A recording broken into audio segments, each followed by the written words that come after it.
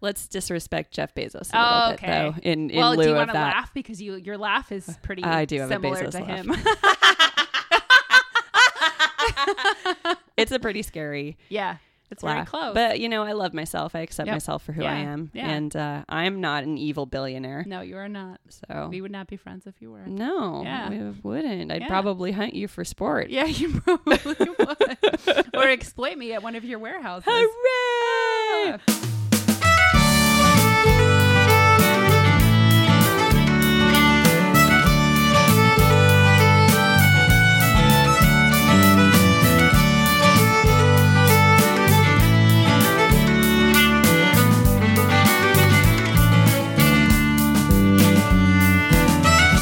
Welcome to the Hybrid Pub Scout podcast with me, Emily Einolander. And me, Corinne Kolaski. Hello. I missed you so I much. We are mapping the frontier between traditional and indie publishing.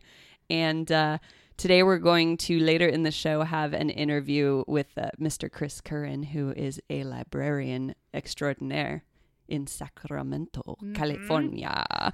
But before that, we're going to have a nice chat because we haven't done that for a while. No.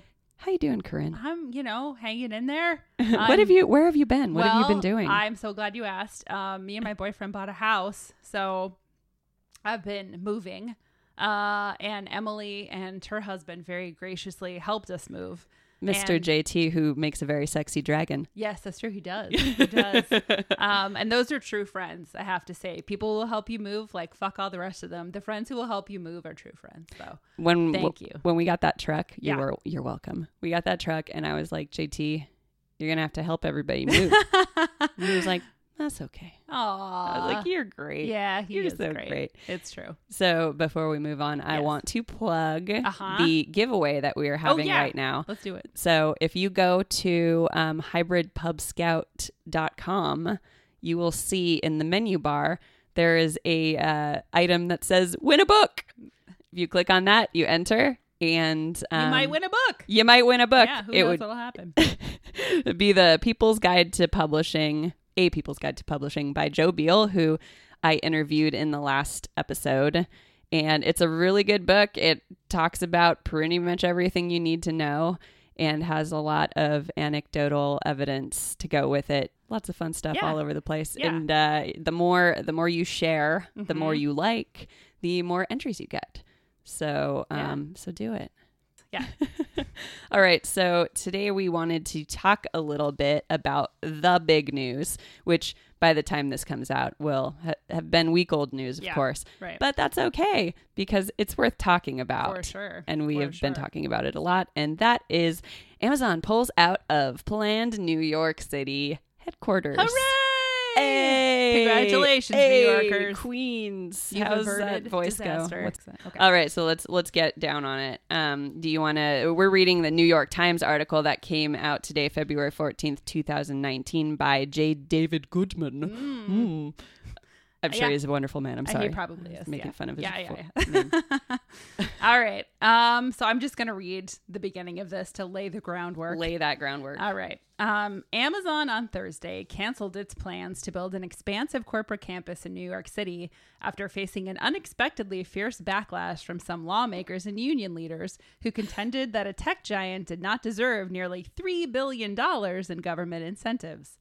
The company, as part of its extensive search for a new headquarters, had chosen Long Island City, Queens, as one of two winning sites, saying that it would create more than 25,000 jobs in the city. But the agreement to lure Amazon stirred an intense debate about the use of public subsidies to entice wealthy companies, the rising cost of living in a rapidly gentrifying neighborhoods, and the city's very identity. A number of state and local politicians have made it clear that they oppose our presence and will not work with us to build the type of relationships that are required to go forward, Amazon said in a statement. Yeah. So So butthurt. I know the governor is angry, Yeah. and they're all blaming Alexandria Ocasio-Cortez, of course, Yes, of because course, it's all her fault. Yeah. I She did this single-handedly. man, like the thickness of her skin Yeah. is really Oh my impressive God. to me. I know. Anyway, we're not talking about her though. No. So, yeah, they agreed to pull out of New York on Wednesday evening, according to 2 people familiar with the decision. Protected informants. The company did not inform the governor or the mayor until Thursday morning, shortly before posting this announcement. Oh, so polite of them. Yes. They do like drop in the news. Yeah. They're like, They no, do. I was about to compare them favorably to someone, so I'm not going to do that. Never do that. Okay. How should my voice sound? I should talk like this, right? Because Sure. that's how tech boys talk. Yes, that is how they talk. This is how tech people talk. After much thought and deliberation, we've decided not to move forward with our plans to build a headquarters for Amazon in Long Island City, Queens. For Amazon, the commitment to build a new headquarters requires positive, collaborative relationships with state and local elected officials who will be supportive over the long term. While polls show that 70% of New Yorkers support our plans and investment, a number of state and local politicians have made it clear that they oppose our presence and will not work with us to build the type of relationships that are required to go forward with the project we and many others envisioned in Long Island City.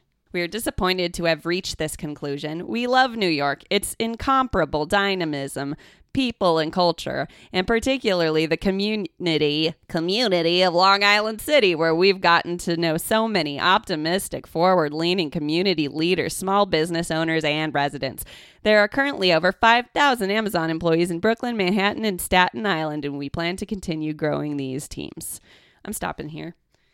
Okay. It's really, good that's place like to 2 stop. more paragraphs. Yeah. And also, like, they say that they have 5,000 employees, but they Right. also said that they didn't hire any employees that came through to work with the city council and Right. go to these hearings at all. So I Yeah. thought that was interesting. It is. Yeah. It's, I don't know. I mean, it's interesting to me that they thought they could just go into, I mean, especially a city, like, I don't know. I mean, Especially a city known for its mean people. yeah. I will say, though, having lived in New York, I do not think New Yorkers are rude. I think they're just always in a hurry. So it's more about like their lack of time than it is about their like rudeness. At least that's what I found. Anyway, but I'll just stick up for them on that count because I think that's true. I mean, But- I don't necessarily mind mean people Yeah. all the time. Mhm. Sometimes, but Yeah, not yeah. all the time. Yeah. Yeah. And it can be funny, honestly. I mean, most of the time it's just amusing anyway, so that's fine.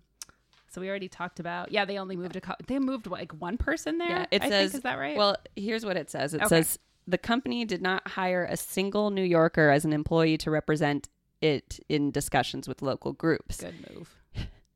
They were just so confident. They were. That's yeah, yeah. it's go- overconfidence. Yeah, exactly. Its main representatives traveled between Washington and Manhattan, and only one had moved into an apartment to work with community members and foster support. Yeah. Do you want to say what they did to attract? Sure. Yeah. They offered, so to attract Amazon, city and state officials offered the company one of the largest ever incentive packages in exchange for a much larger return in jobs and tax revenue. They agreed to remake plans for the Queens waterfront and move a distribution center for school lunches.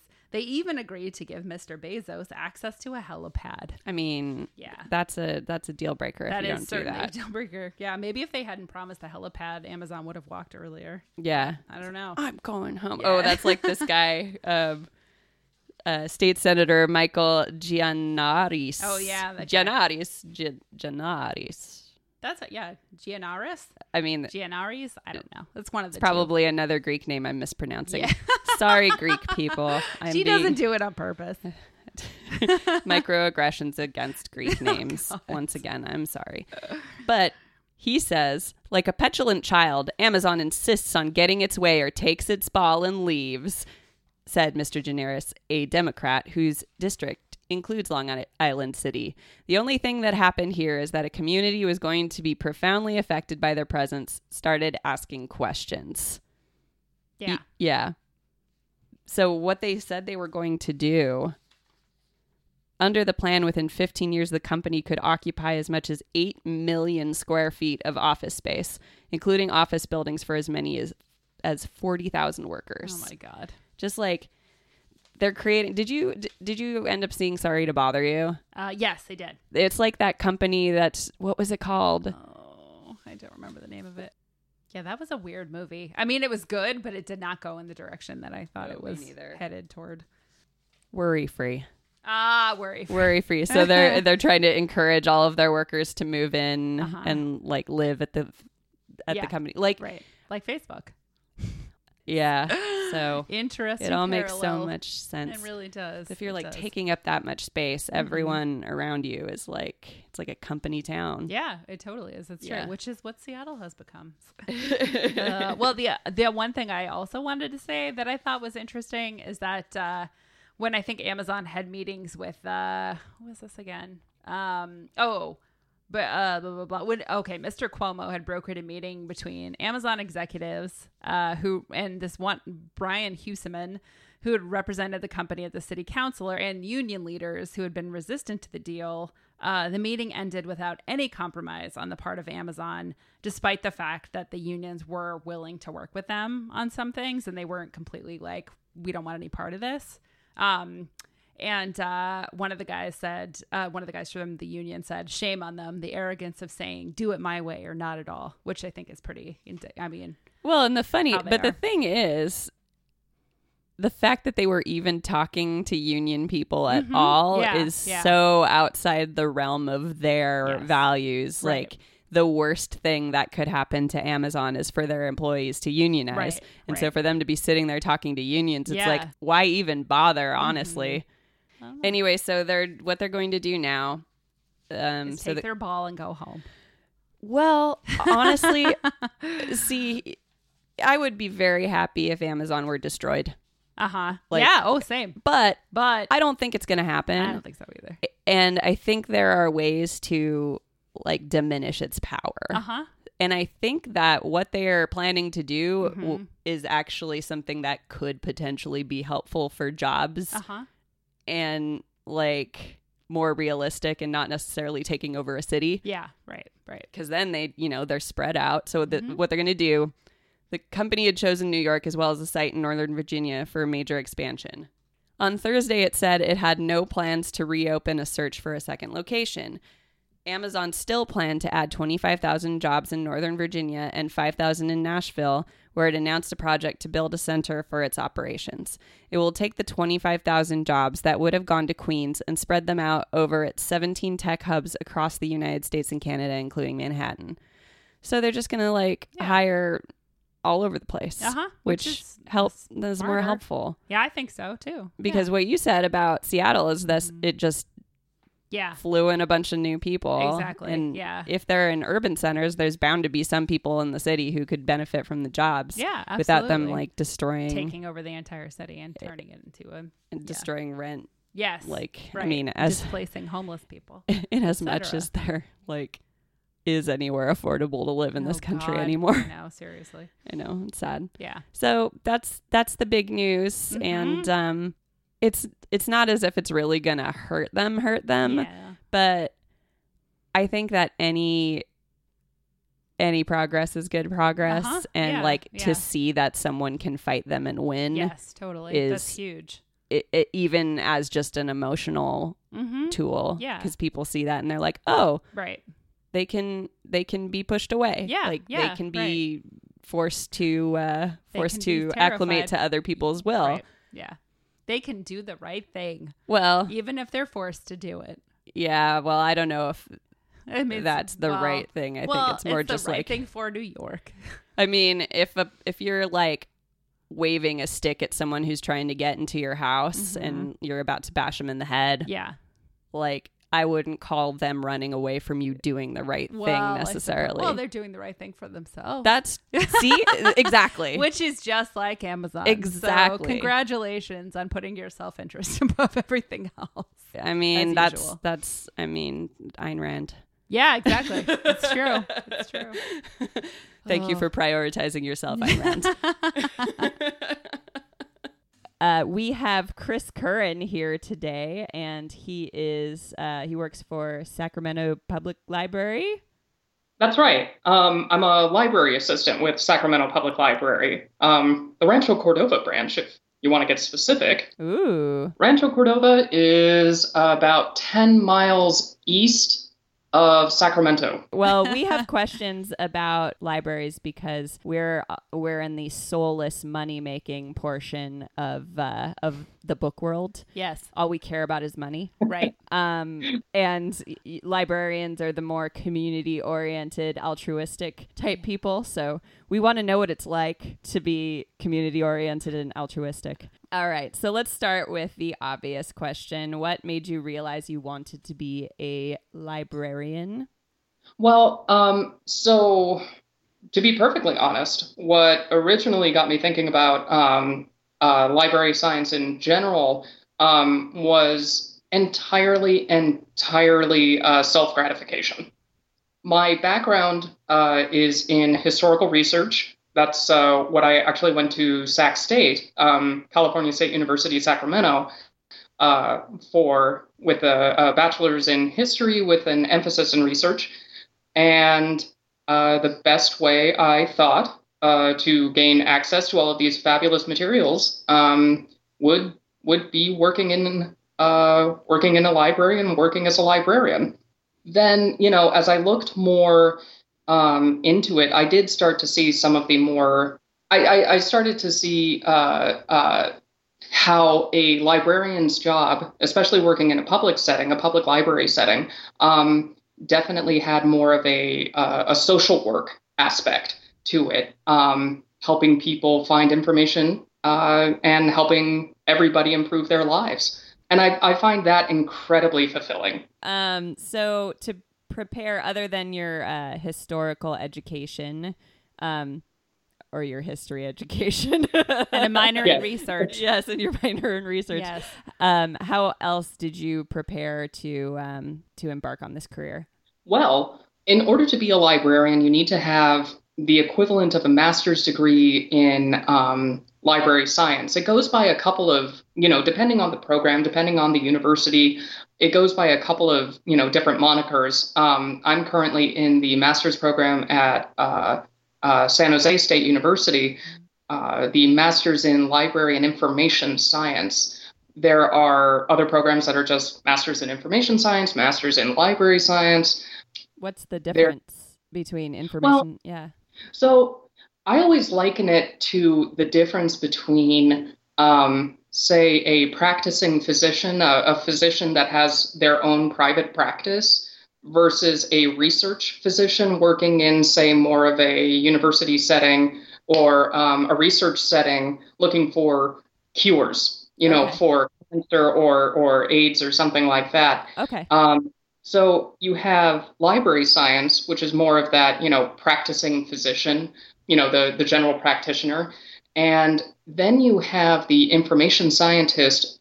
I call them the meta librarian. Ooh. The information scientist studies, this is when we start getting more into the social science aspect of information seeking behavior. Is that in your classes? Oh yes. Hear that phrase repeated over and over again. Librarians will know. Oh yeah.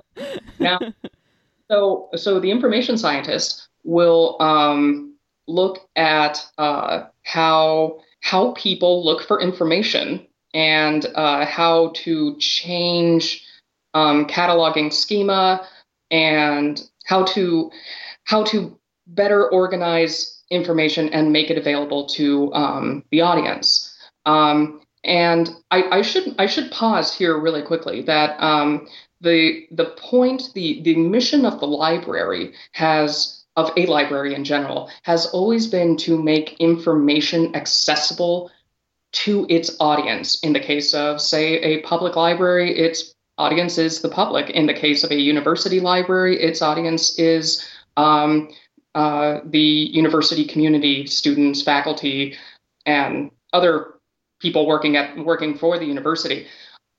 So while the information scientist looks at information-seeking behaviors of people, and let's be honest, Google has definitely affected that. Yeah. And they look at how people seek information and how better to make that information accessible.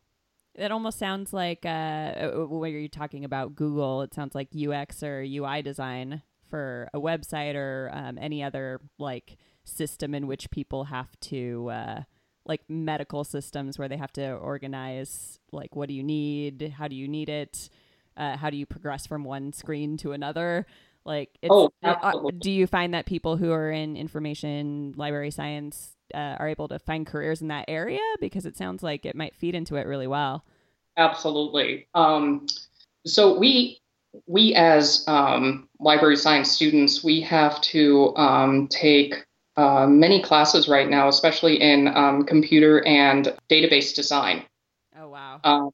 Yeah. Database design, OPAC design, online public access catalog, by the way. Thank you. I was like, I don't know what that is. So we have to take several classes. Okay, let me back up. The way that MLIS degrees are organized, you have to take, core classes, 3, in the case of San Jose, 3 core classes, one of which is information retrieval system design. And that kind of introduces you to the concepts of data, metadata, records, multifaceted search, and things like that. I bring this up because when you pass these core classes, including IR system design, you then can kind of tailor the degree to whatever it is that you're interested in. And I know plenty of people who have concentrated more on the cataloging and information retrieval design aspect. And you see a lot of people going the quote unquote non-traditional route when they graduate. And what I mean by that, instead of becoming archivists or librarians, they instead are hired on by big tech companies, people like Google, people like Facebook, people who have to deal with massive databases. Inventories specifically, especially people like Blue Apron. Oh, yeah.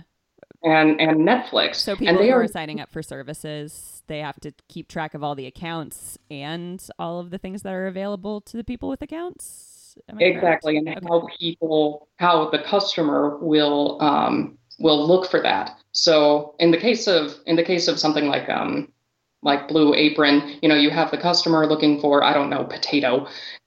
So how do we, as a taxonomist, as a somebody designing the database or the catalog, how do we classify a potato? And this is when we start, people get into heated arguments. Okay, well, so how do we differentiate between an Idaho potato and I don't know, a sweet potato or something, which is not a potato. Oh, it's not.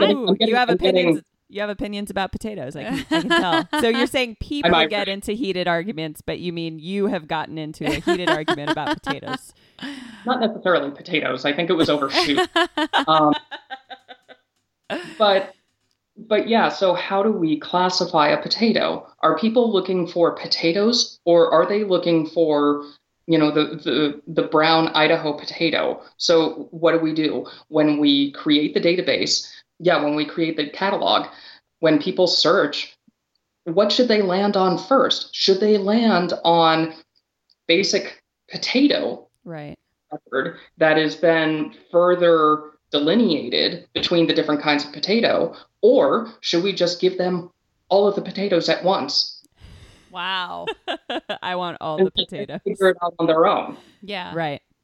So that's when you start getting into taxonomy. I think I threw that out. Yeah. The idea of creating headings and subheadings and then sub-subheadings and sub-sub-subheadings and on down the line. And you have big tech companies, people, again, like Blue Apron, hiring taxonomists who have MLIS degrees or the equivalent. Wow. Yeah. Yeah. Never thought that's a non-traditional route. Yeah. Mm-hmm. But then you have, people going the traditional route, people who go into, who become librarians or archivists, and who then try to figure out in a more traditional sense when you create an online public access catalog, an OPAC, what does our audience want when they're searching for something, and when they land on a page, what information do they want? What goes into the item's record? How do we tag it? How do we change a keyword search versus a subject search? Right. Wow. Genuinely, thank you for that. I was about to ask what role does technology play, but I think that you've now we kind know. of exactly. Well, we know. Yeah. We have to be honest now. The internet has changed, and here we go again, information seeking behavior. Yeah. People expect when they walk into a library, when they use an OPAC, or when they're looking for a book on the shelves, when they're browsing on the shelves, they are used to the Google experience or the Yahoo experience, or whatever. They want it now. Yeah, exactly. They want it now, but they don't exactly know how to perform the search and how to sift through relevant and irrelevant information. So that's kind of why you have that. That's not kind of, that is why you have librarians. That is why you have library staff. Our job is to construct the query. Is to construct the query. That is our job. And it's that aspect has never really changed. Right. Technology has, as the march of progress has gone forward, but the tools that we now use has changed. Yeah. And made our lives easier, and the patrons' lives easier, and our lives more difficult, and the patrons' lives more difficult. Yeah, raising the standards or raising the stakes a little bit is kind of what it sounds like to me. Like everything needs to be done at in some ways a lower level because you don't have to go through as much labor, but in other ways a higher level because you need to move more quickly and through like more available information. Exactly. Yeah. Exactly. And if I can use a classic example really quick. Please. So we as library staff, we oftentimes have to sift through what the patron is looking for. A patron comes up to me and asks me, and here's a classic example. They say they want to learn more about China. Yeah. And I go, okay, you want to learn more about China. Now, are you looking more at the demographics? Are you looking more at the geography? Are you looking more at the culture? And then the patron will say, no. My grandmother just died and she left me her teapot. Oh. I want to know more about China as oh. Oh. Oh, I get it. Yeah. And so that is a classic example of how the librarian's interaction with the patron can change, or can kind of get at the heart of what the patron is looking for. And now I, the librarian, know how to more efficiently construct the patron query. Yeah. So this is a ridiculous example of what we're talking of what I'm talking about, but it's very illustrative. So now I know to search for ceramics. I need to broaden the search to ceramics, for instance, or I need to narrow it to ceramics. A patron might not necessarily know how to sift through the irrelevancies to find what they are looking for. It's my job to know how to do that. It sounds like in addition to being able to figure out those search terms, that you also need to have a little bit of a psychological understanding of how people approach things. Like, absolutely. Yeah, an ability to read people and read people's intentions. Absolutely. And that's why okay, here's something I find incredibly surprising. Yes, to everybody who is listening, the Dewey Decimal System still exists. Are there people who think it doesn't? Yes. No, people come in and they say, oh, do you remember the Dewey Decimal System? And I'm like, Yes. Every Oh day. my god. In fact, California history is in the 970s.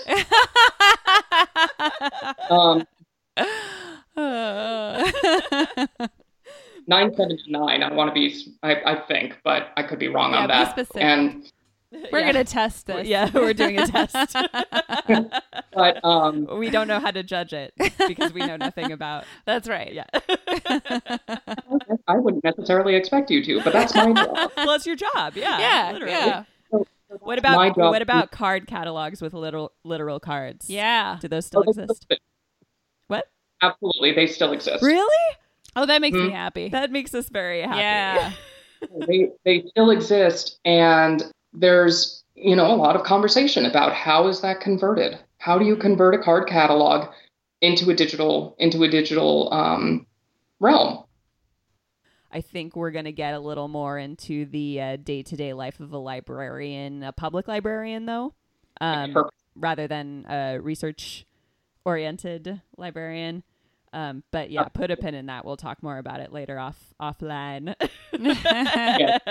This is like when people say, "Oh God, I'm such a nerd," because they play video games or they go to Marvel movies. Like, get out of here! Like, Yeah. this is some real nerd stuff. And like, if you think you're a nerd, like, you can't play.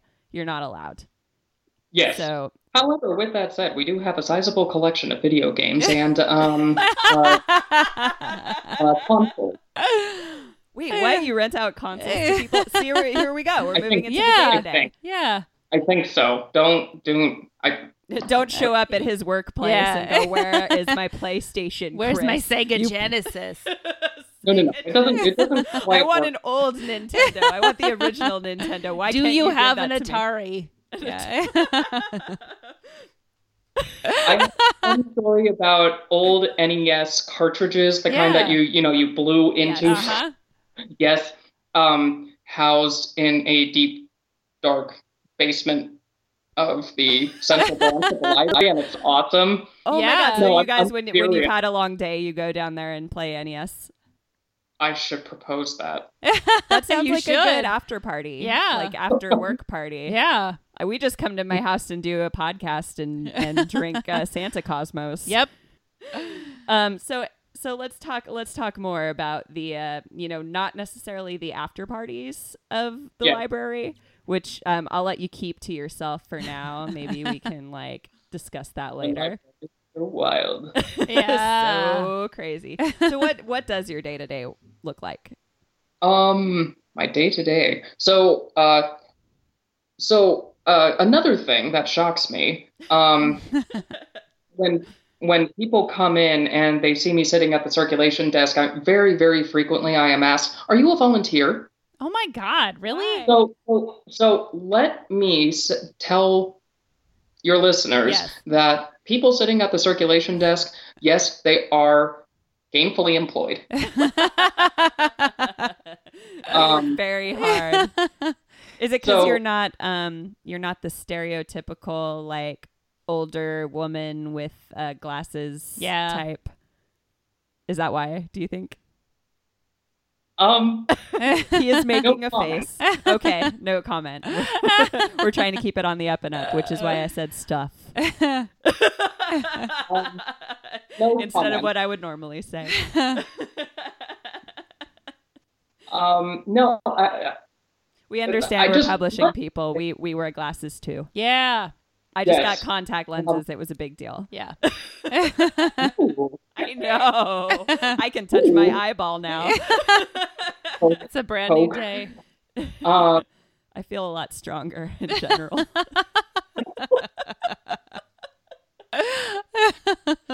Okay, so you sit at the circulation desk. People ask you if you're a volunteer. You're not a volunteer. You're a hardcore librarian worker who puts themselves on the line every day to get people the information they need. there you go. It should be said I am not a librarian right now. I am a library assistant. So let me tell you what that means. Aspiring librarian. Yeah. Librarian Yeah, training. how about a librarian with training wheels? Oh, okay. Librarian cadet. Sure. Yes, exactly. Yeah. A librarian is a supervisory position. Okay. They supervise personnel, they supervise collections, they supervise programs, library programs. I can go more into depth in that in a second.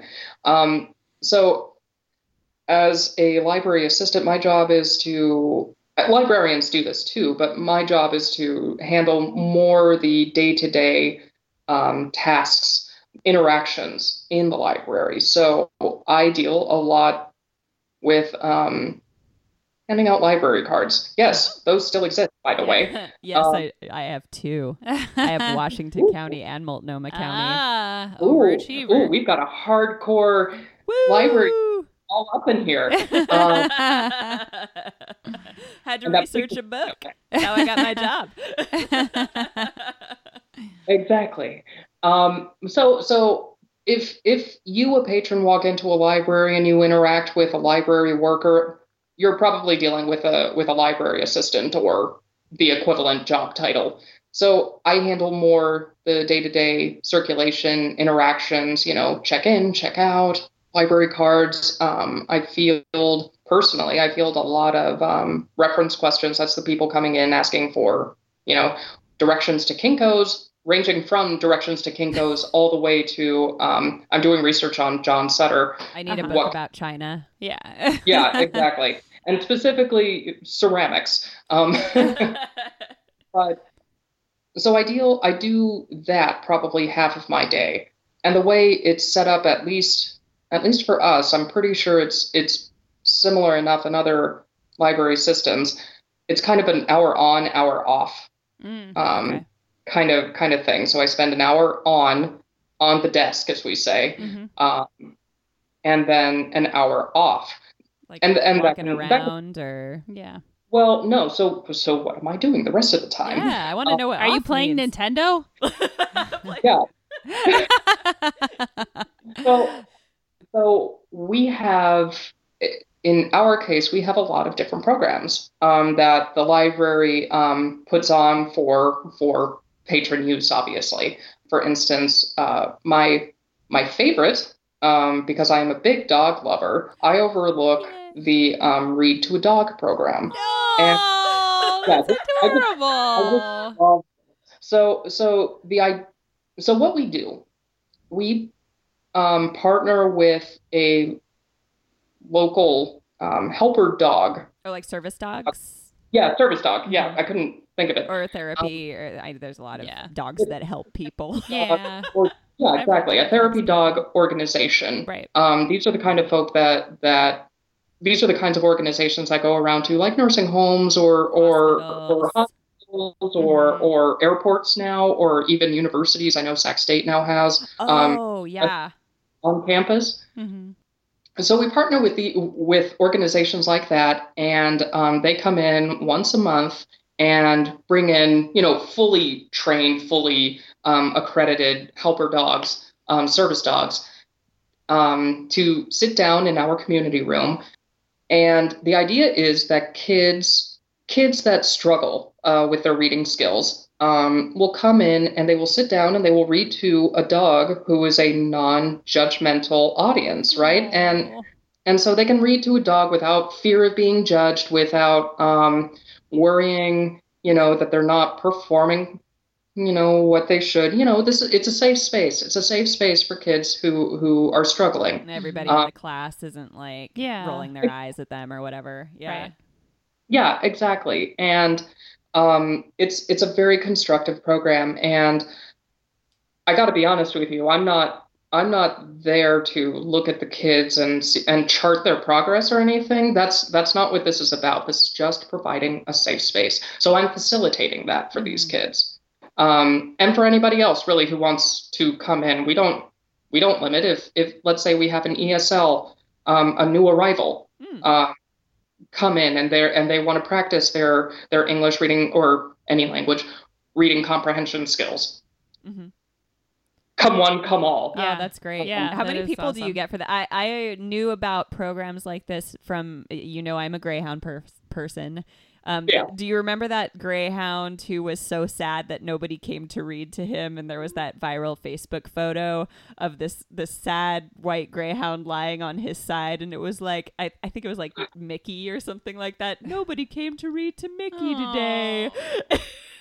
And then all of the kids went to the library to read to him after that. And it's like, greyhounds just always look sad, guys. That's just their natural demeanor. Yeah. But that's how I became. Do you have a lot of people coming in, or do you have lonely, sad dogs waiting for the children? I've noticed that it definitely, that traffic patterns definitely change based upon what time of the year it is. Oh. So when school's in session, guess what? We see more kids. Yeah. Okay, makes sense. And sometimes there can be a bit of a line. Oh, that's good. Yeah. I'd wait in line to read to a dog. Oh, hell yeah. Yeah. Oh. Yeah. I waited in line to pet a dog during like midterms. Yeah. Yeah. Yeah, that's totally me. Too. Oh my gosh. So I don't know if I'll leave this in or not, but did I ever tell you about when my dad was having surgery? I went to go hang out with him for a while, and it was very soon after the surgery had happened. And he was talking to my mom on the phone, and a service dog was coming down the hall and came into his room, and he's like, I gotta go, there's a dog. And he hung up on my mom. That is beautiful. It was golden. I think she understands. We'll find out when she sends me her weekly email or weekly email. She is our number one fan. She is. We are her number one fan. We are grateful. Yeah. Yes. Hi, Mama E.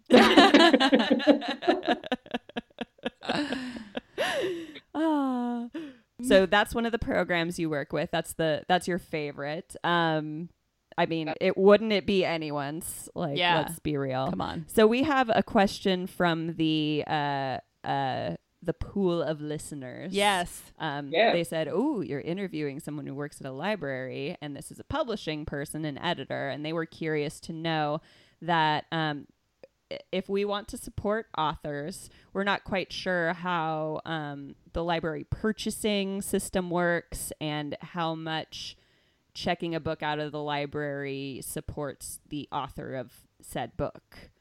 So we would like to know about like how the books get into the library, how often they are donated, how often they're bought, and whether the authors benefit from books that go to the library or less so.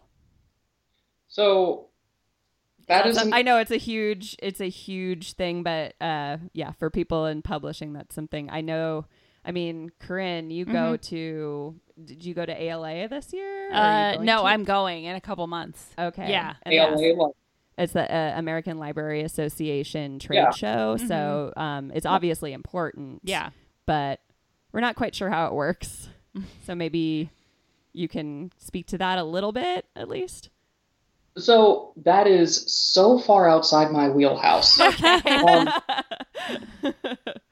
That as I understand it, there are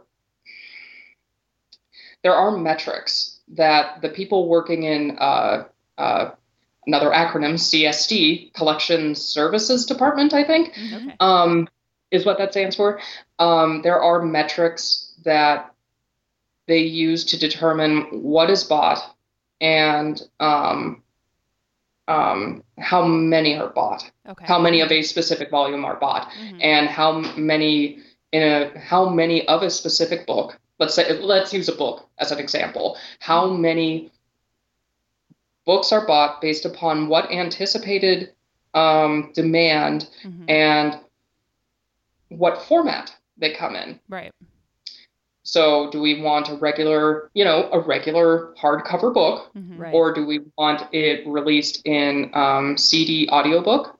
Do we want it how many quote unquote copies? And you guys can probably talk to this more than I could. How many ebooks? Right, Yeah. right. We buy. Mhm. I How know there are many some people audio- who like have expertise in like the like Overdrive and the systems that. And that's one program we use. That's Yeah. one app. We use Overdrive. We use Libby, which is Right, right. somehow related to Overdrive, and Hoopla. Libby's for audiobooks, right? Or is that correct? I thought they also did ebooks as well, but I could be way off the mark. This is something we have to look up. I have been working in publishing for 2 years. And I work for a public library, and I pride myself on my record skills. So It's Friday I night. probably- Yeah. yeah, exactly. You know what? I'm off the clock. Hell yeah. Yep. Never off the clock. It's always about the books. Clap, clap. That's clap. right. It's always Yeah. books o'clock. Books o'clock. Yeah. Nerd. Safe space. Safe space. Oh, yeah. I appreciate that. Yes. So in terms of how it benefits the author, that is a great question. Before I got into library science, I was a classical musician. And I know as a classical music student that people will always say, oh, well, why don't you perform, at my daughter's bat mitzvah? We won't pay you, but you'll be paid an exposure. Oh, my Oh, God.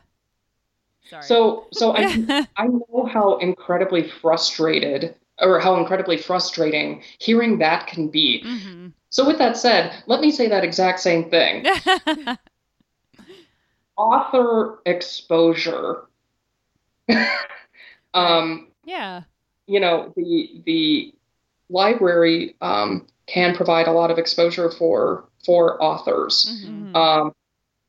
What's interesting, and I don't know how you guys are going to feel about this, but Sacramento Public does offer self-publishing services. Oh. Oh no, that's why our podcast is called Hybrid Pub Scout, and we're mapping the frontier between traditional and indie publishing. So we support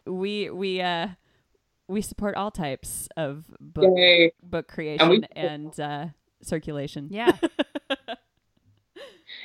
I'm sure a lot of other large library systems like Sacramento Public offer similar services to folks, like to self-publishing folks. But anyway, back to how that can benefit the author. Library acquisitions can benefit an author. I'm sure that exposure plays a large part. But many libraries, and especially the larger ones, will host author visits. Mm-hmm. Yeah. Cool. One of my favorite YouTube channels is Ask a Mortician. Oh, yeah. Did you meet her? Yes, Oh, my that's so God. cool. Congratulations. I will show you a picture. Yay. You would totally not remember this because, well, okay. The story is that we had an author visit for her latest book, and we also had an author visit for her first book. Mhm. Her first book was a memoir, Smoke Gets in Your Eyes and Other Tales from the Crematory, I think is what it's called. Yep. Her name is Caitlin Doty, by the way. Right. I Sorry. Sorry, Caitlin. should probably put that in there. Yeah. Hi, Caitlin. I am a big fanboy of yours. The But biggest. anyway, yeah, seriously. I've spread your gospel. Yes, that's how I heard about her from you. Yeah. Yeah. But so we had author visit for both of her books, Mhm. and so we do introduce authors that way, and sometimes some of the more controversial, and oftentimes we will have self-published authors or even not non-self-published authors come to the library and ask if they can host or if they can have book signings and such. Yeah.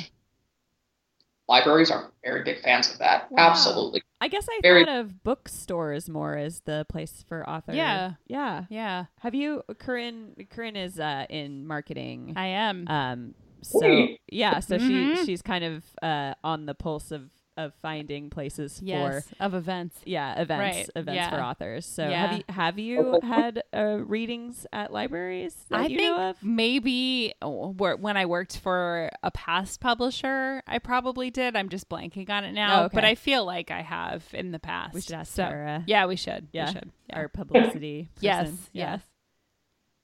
Yes. Fantastic. Yeah. But yeah. your local library would be a great place Yeah. to consider as well. Uh-huh. Great. Yeah. Yeah. And I do know that oftentimes, we will have authors of, varying persuasions, self-published,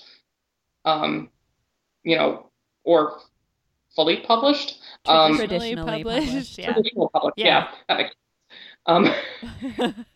and they will hold up a copy of their book and they will say, "Do you have a copy of this?" And we Oh. will sometimes say, "No, we don't." Uh-huh. And then Right. they will just donate it to us, Oh. and then we will Okay. we'll send it down to collection services Mhm. to have it cataloged, have it put into the OPAC, have it ultimately put into our rotating collection. Oh, okay. Uh, Okay. I know that in so I say I know I just know it exists. I don't know the details, but I remember several months ago there was a little bit of a kerfuffle with libraries, and I forget which company. It was one of the big 5 publishing companies raised their ebook prices a lot for library systems because from what I understand they do it on a number of checkouts basis. And it's like once you have a certain number of checkouts, you have to pay another fee. So it's like a licensing fee. So it's not like you can keep it until it falls apart sort of situation. It's like once you buy it, with an ebook, it's like you license it per several, like dozen reads. Yeah. It sounds like the electronic side of things is easier to monetize for publishing companies, and so they're trying to work harder to get that money from the libraries, and that's been a little bit controversial. So I can totally see that. I heard about it, but I to be perfectly honest, I hadn't followed up on that. yeah, it's not something that's been part of your purview, I guess, like Yeah. So you don't have like a buyer for the library. You have the I forget the acronym. Yeah, we have collection services. That was That's it. what it is. Yeah. Which has CSD. Yes. you said. Right. a number of people in them. What that number is, I don't know. Mhm. But and I know that again they apply certain metrics to it, and then they also you can always suggest, a patron can suggest a title to a library. Right. Always. Yeah. Yeah. And remember, a library's job is to meet the information need of its audience. That's its job. Yeah. And if the information need is, to have a certain author in the collection, a high demand author in the collection, the library will meet that as best it can. In the case of larger public systems such as Sacramento, more copies will be bought. But if you have a smaller system out in my hometown of Lompoc, beautiful Lompoc, California, who is part of a larger system, I think. Santa Barbara. They will have less resources, money to buy copies as well. But you can always suggest a title to be put on a shelf. You can always request that copies, certain titles be taken off a shelf, but you can always ask to have a copy put on or to have a title taken off the shelf. Libraries will probably gleefully say no.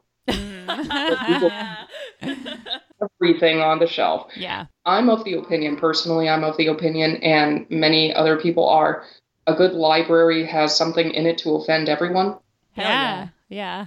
So Woo! every year the ALA and libraries in general, but the ALA will gleefully host Banned Books Week. Mm-hmm. Yeah. Yep. Yeah. love Banned Books Week. It's the most wonderful time of the year. And libraries will gleefully sponsor it and have talks about banned books and, specifically highlight certain titles. But anyway, back to collections and acquisitions. That is a thing unto itself that I'm not entirely familiar with, to be honest. I'm sure within like a year you will be an expert. Yeah. We'll see. It's a Chekhov's gun of information seeking. Well, we're going to ask the fun questions now. Yeah. Those are mostly Corinne's questions. Yes, they are. Because I love fun. Yeah. That's why. And you can hear her okay? Yes. Okay. She Yeah. said, Okay, good. I love fun. I hate fun. Yeah, I'm known as Fun the one. fun one. on She's the podcast. fun one. I'm just kidding. We're both fun. Straight-laced one. No, you're not. Because that's how Virgos and Aquarius That's work. Is Aquarians are the straight-laced ones and Virgos are the fun yeah, ones. that totally makes sense. That's how that works. Okay, go for it. So my first fun question is, do you judge people for the books that they check out of the library? For example, if someone comes up to you and they're like, I want to check these 5 Nicholas Sparks books out, do you judge them for their poor literary taste? This face he's making right now is I mean, is like, obviously oh, no. you're like cordial Don't- to them, but This is the you thing do. you should Okay, not good. have asked me.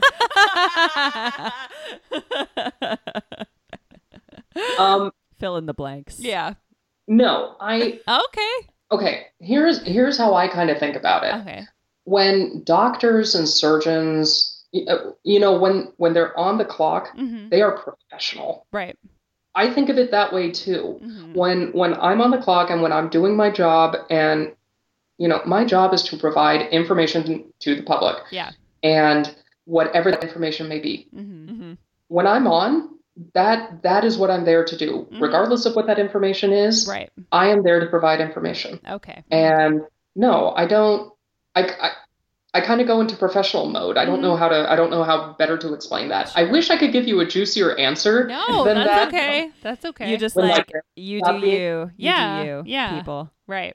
However, to that point, something else does kind of creep up in my little head where, if something is coming across the circ desk, the party line is to not really comment on what somebody is checking out. But if I do notice something like, I don't know, they're checking out something that has to do with California history, for instance. Okay.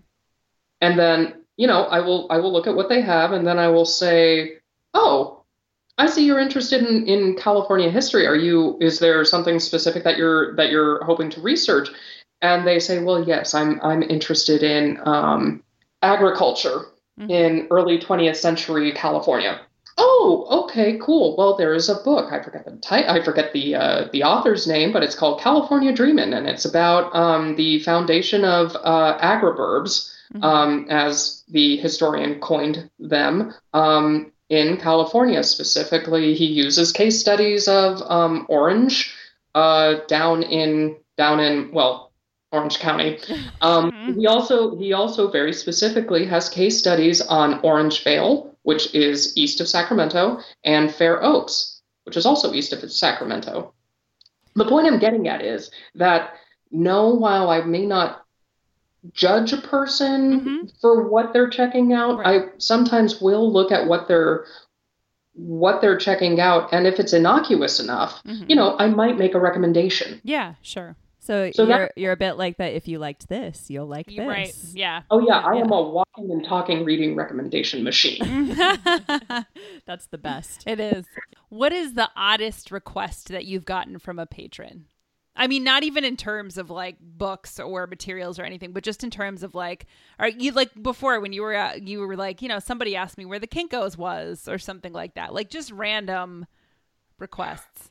There have been plenty of instances when it's like disengage. Okay. Sure. Like, oh, I think I hear the branch supervisor calling my name. Yeah.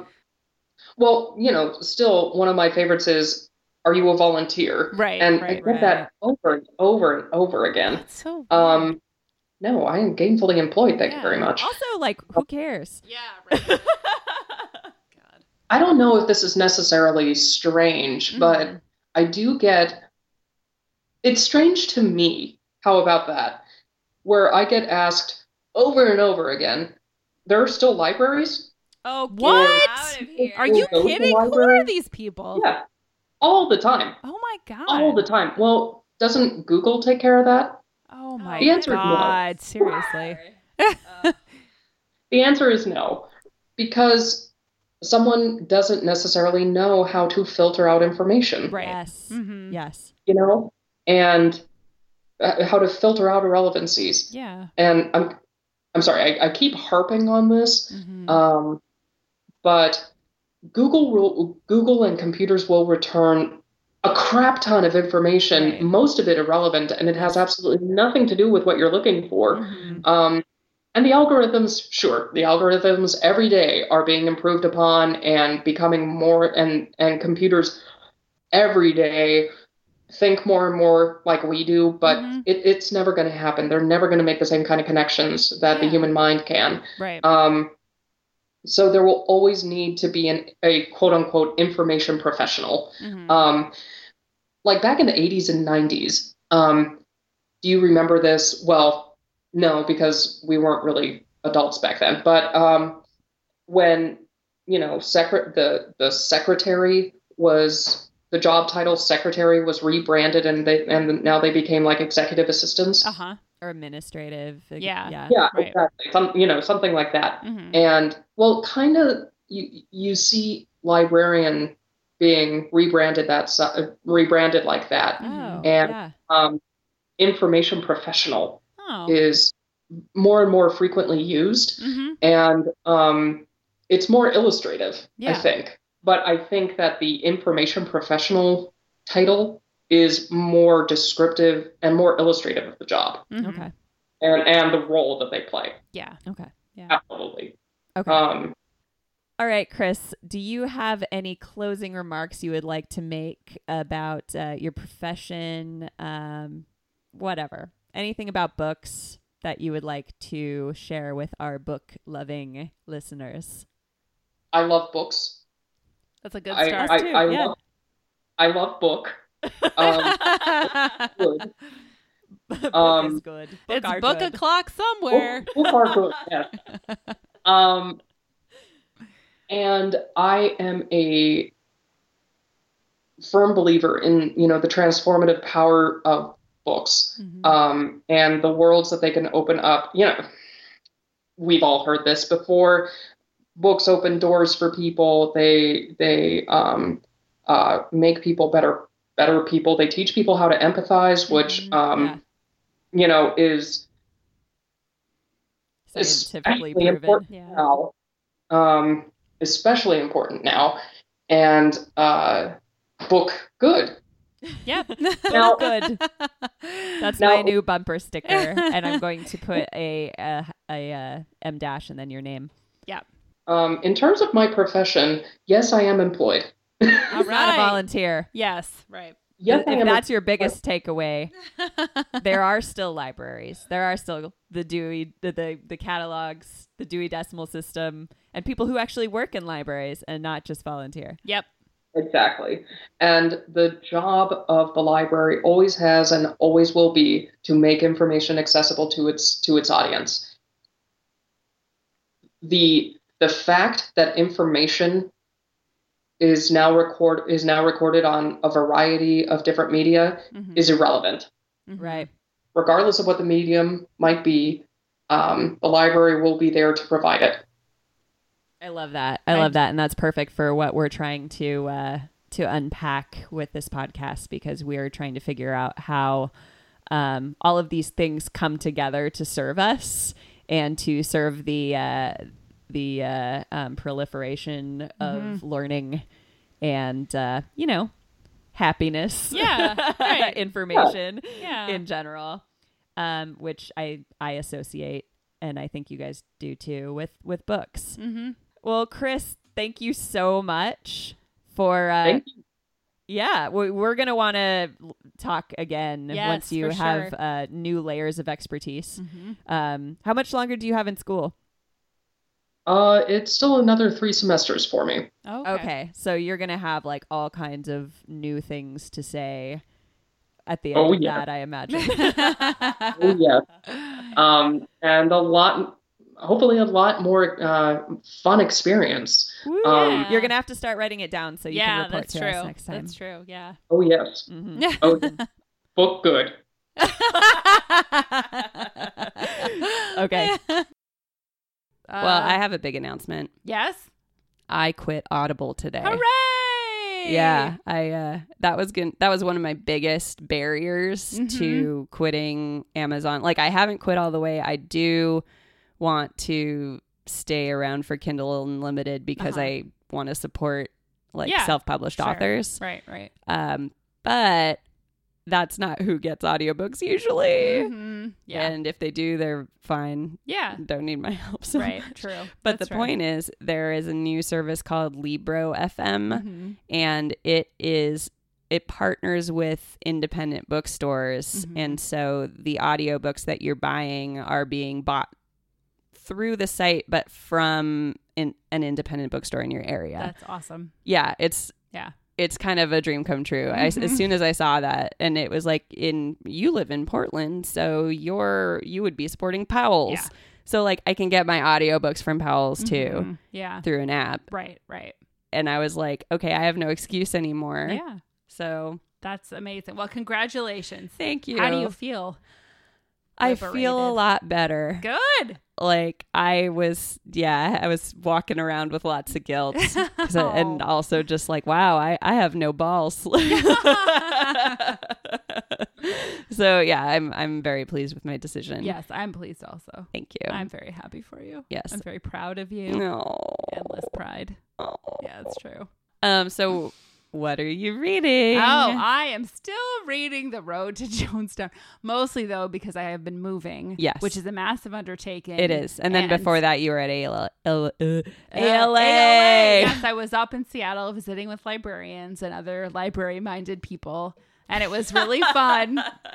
And it was actually like really cool to talk to librarians because I think out of everyone in like sort of the book industry, they seem to be the most excited about books that I've spoken to, like my booksellers and whatever. Yeah, too, So anyway, that was very, very cool. They're all very enthusiastic. They are. And it's good because even if they are, employees getting paid for what they do, there's just an element of community service to it that I really respect. Well, and I think getting your library science degree is also like pretty grueling. Yeah. So I feel like you have to be pretty passionate about it just to like get yourself through school and get your degree.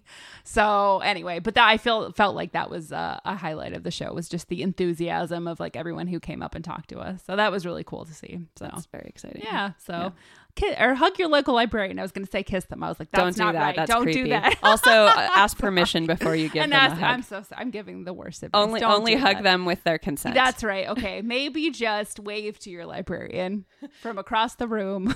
Go check out a library book, and as you are checking the book out, say, I appreciate you. Yeah, that's okay. Thank you for checking me there. Yes, that's much better.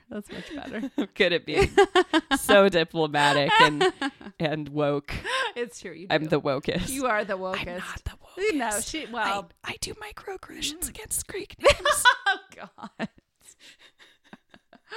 Well, everybody's got their microaggressions. I know. What can you do? You can be better. You can be best. You can be best. Be best. All right. I am reading... I just finished up A People's Guide to Publishing. Enter the giveaway now through the 28th. Yep. Very good. Still working on the Obelisk Gate. Here's the problem. You start a bunch of books at once. Yeah. They all take a long time to get through. Right. I did finish The Road to Jonestown. Oh, okay. The thing is, like, after a certain point where I knew what happened, I was kind of just like, okay, I got to just get through the end because I know what's... If you don't know how it ends... Maybe Yeah. Google it before you read this Before book. you See if you read really this. want to get into it. I wonder if anyone picked up that book without knowing what happened at the end. They're just like, look at this guy's hair. He looked like a nice, charismatic man. I'm going to read about his This life seems story. it's a long book. Oh my God. Can you imagine like I've met so many kind of like not elderly, but older men who work in business or in politics. And they're like, all I read are biographies of great men. Can you like imagine one of those guys just like picking that up and being like, there's an entire book about this man on the cover. He seems great. Although it did would have happened during their lifetimes. Yeah, so well, they probably there's no know about way. it. That's Yeah. true. Yeah. And then, here's the thing that I really liked is I listened to an audiobook by Amy Gentry. Yes. Who wrote your... She wrote the 33 and a third book about Tori Amos's Boys for Pele album.